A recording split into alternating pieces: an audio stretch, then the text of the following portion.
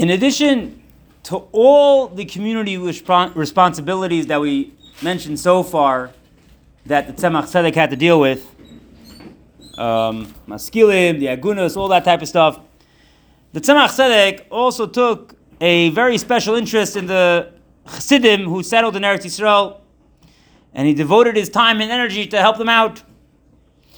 When Menachem and the Haradakar and a group of Chassidim first moved to Eretz Yisrael in 1777, this is 50 years before the Tzemach Tzedek became a Rebbe, so the Alter Rebbe created a special tzedakah fund, which we said to date is the oldest tzedakah organization in existence today, because it's still around today. Koilo Chabad, Kupas Rabbi Meir Balanes. That the sole purpose of it was to raise the necessary funds to give them tzedakah, to help them out. The Mittler Rebbe continued to take an active interest in their well-being, to see how they're doing. And when the regular sources of income weren't coming in, so he traveled a lot to raise and borrow money for their support. And his assistance wasn't just helping them with money. It included helping them establishing a very strong community. And that's why the Mittler Rebbe sent more families to help them out, to keep the community growing, to strengthen the community. And with the Tzemach Tzedek's support that continued, the connection between the Rabbeim and their Chassidim in Eretz Yisrael was strengthened. And despite the enormous amounts of money that Tzemach Tzedek had to raise for the Cantonists and the Chadarim and all that stuff, this did not affect at all his deep interest that he took in the well-being of the Chassidim in Eretz Yisrael and his efforts to help them. And just like the Alter Rebbe and the Mittler Rebbe wrote letters reminding Chassidim of the tremendous chus and supporting the poor people in Eretz Yisrael on a regular basis, the Tzemach Tzedek also did so. Now, with the same thing with all the Tzemach Tzedek's community responsibilities, remember, outwardly, the Tzemach Tzedek wasn't involved in too many things, right? He always had people doing it for him. This way, nothing comes back to him in case something goes wrong. So he delegated an individual to be the official person in charge of the project. So at first it was Reb Nechemia of Dubrovna. Then it was Reb Zev of Rogatchow, like, the Rogatchover Goyen, right? So from the same town. And then there was Reb Dan Tumarkin. Anyways, his complete dedication to the Chassidim and Eretz Yisrael, everyone could see it.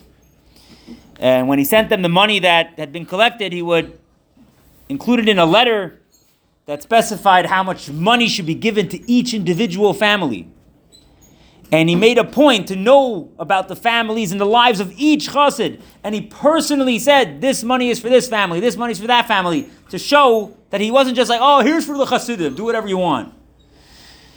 And during his Nasias, the Tzemach Tzedek allowed and encouraged many additional chassidim to move there. Among the most famous of them, was his own sister-in-law, the Mittler Rebbe's daughter, Rebbe Tzmenucha Rachel, and her husband, Rebbe Yaakov Kuli Slonim, and their family. They arrived in Hebron around 1845. Right, we already said a lot of stories about her when we did the Mittler Rebbe story. She was the one that they said she never got wet from rain, right? She walked between the raindrops, type of thing. She was a very big tzedekis. Anyways, at the beginning of the Tzemach Tzedek's Nasias, almost all the Chabad Chassidim living in Eretz Yisrael lived in Hebron. However, after unfortunately there was a massacre that in the summer of 1834, followed by a second one 12 years later, 1846. Some of them, along with many of the newer settlers, they settled in Yerushalayim. Once the community was established over there, so most of the Hasidim who moved there to Eretz Yisrael, they chose to settle in Yerushalayim. The most famous of them were two Lubavitch Rabbanim, Harav Baruch Mordechai of Babroisk and Reb Yosef Rivlin. Also the Chassid of Moshe Meisels, right, the famous spy. So he ended up in Yerushalayim. Must have been pretty old at this time. So after living in Yerushalayim for a few years, they established themselves as a independent community, and they bought a building that should house their shul. And shortly afterwards, they named the shul the Tzemach Tzedek Shul in the old city of Yerushalayim, which still exists till today. It's one of the only shuls. When the Arabs took over the city in 1948, they bombed a lot of the shuls. They used to be, now they fixed all of them. But the Tzemach Tzedek was one of the only shuls that wasn't destroyed at all. And that's because the Arabs decided they're going to use it as like a stable for horses or something like that, which was a very good thing because it meant that it wasn't destroyed. When I was younger, there's a shul called the Churva shul in the old city. So when I was younger, now you look at it, there's a huge dome on top of it. Well, there used to be a huge dome on top of it before the Arabs came in 1948, and they put dynamite inside and they blew the whole thing off. The huge dome. And when I went there, the first time I went there in Eretz Yisrael, they didn't fix it yet. So what they did was they built like an arch, like to go like just a row of bricks like this to show how big it used to be. By the time I came a few years later, second time to Eretz Yisrael, they already built the entire roof and they were already using it as a shul, and there were minyanim there. Huge shul, one of the tallest like single-story shuls in the world, I think.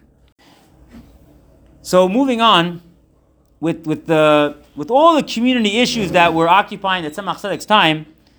So the question is, he has tens of thousands and ultimately hundreds of thousands of Hasidim. How does he take care of all of them? Every moment of the day of his schedule was accounted for. 16 hours a day was set aside for learning and writing. 8 hours nigla, 8 hours for Chassidus. Then there was time needed for davening and eating, and also other community issues. And he had to sleep, right? So exactly, how did he find time to help and be available to every individual chassid? Now, by taking away time from his sleep, so you manage to extend your day for a few hours. The Tzemach Tzedek slept only 3 hours a night, and then he would also take a nap during the day for a half hour. So he would sleep a total of 3.5 hours a day. This way he's able to give 2 hours a day spent just for Yechidus, helping each and every available every chassid who came to him. However, since the number of chassidim was growing and growing, more and more of them were coming to Lubavitch. So whatever time he gave is not enough. Regardless, the Rebbe made sure to take care and guide each one. And his door was open to every single yid. At one point, so he basically started expanding the time for how long Yechidus is, but even that was no longer enough. So the Rebbe told his son, the future Rebbe Maharash, the youngest son, right, that it's like taking away precious time from his learning. This the whole Yechidus thing, he doesn't have time for learning it. There's much time for learning anymore. And without responding immediately, so he went to his father's bookcases where many of the Tzemach Tzedek's handwritten transcripts of Maimorim were kept.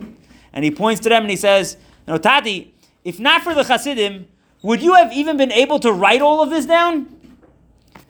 Meaning it's, why do you learn so much? Why do you write so much? Because of the Hasidim.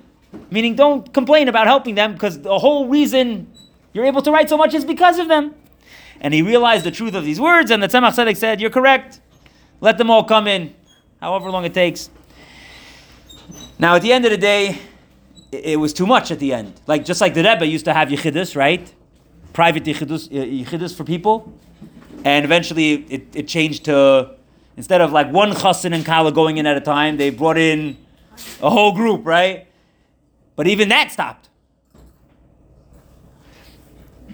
So even with this, to take care of every chassid, this determination, but eventually it couldn't be done anymore. So many people needed assistance and guidance, people would have to wait for days till they got an appointment time. So he realized that there's no way that he could continue this and keep up helping every chassid like this. There has to be a different way. So, to help with the problem, he personally traveled to many cities to check on the Ruchnius and the Gashmius situation of the Chassidim. And then he would tell his committee of 5, right, these 5 Rabbanim, to work on fixing this or this or this, and this way it would take care of a lot of the people that were coming to him for Yechidus. It would take care of a lot of their problems. However, years later, even that wasn't enough. There were just hundreds of thousands of Chassidim. Another problem, the government was suspicious of him, so they were watching him. They had spies, so he told people, don't show up to Yechidus for the next 6 months. What are the Chassidim supposed to do? They don't even allow him to speak to his own children. They don't allow Tzemach Tzedek to speak to his own children. How's he speaking with Chassidim?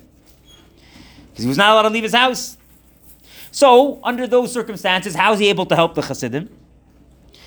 So, as the government's restrictions on the Tzemach Tzedek, as it intensified, so he began to involve his very chashiv sons, each of whom was a tremendous tzaddik for their own right. And he guided them, his sons, on how to interact with the Chassidim. So he gave his sons the ability to give brachas and take people into Yechidus. And this way the Rebbe was able to take care of the needs of thousands of Chassidim without having to meet them privately in Yechidus. Additionally, the Tzemach Tzedek began to place a greater emphasis on the role of a mashpia. That before a chassid comes to him for the first time, he first has to go to one of the Tzemach Tzedek's outstanding chassidim, and he would accept this chassid as his mashpia. So the most famous one was, let's say, Reb Hil Parcher, that people would come to him to become a chassid.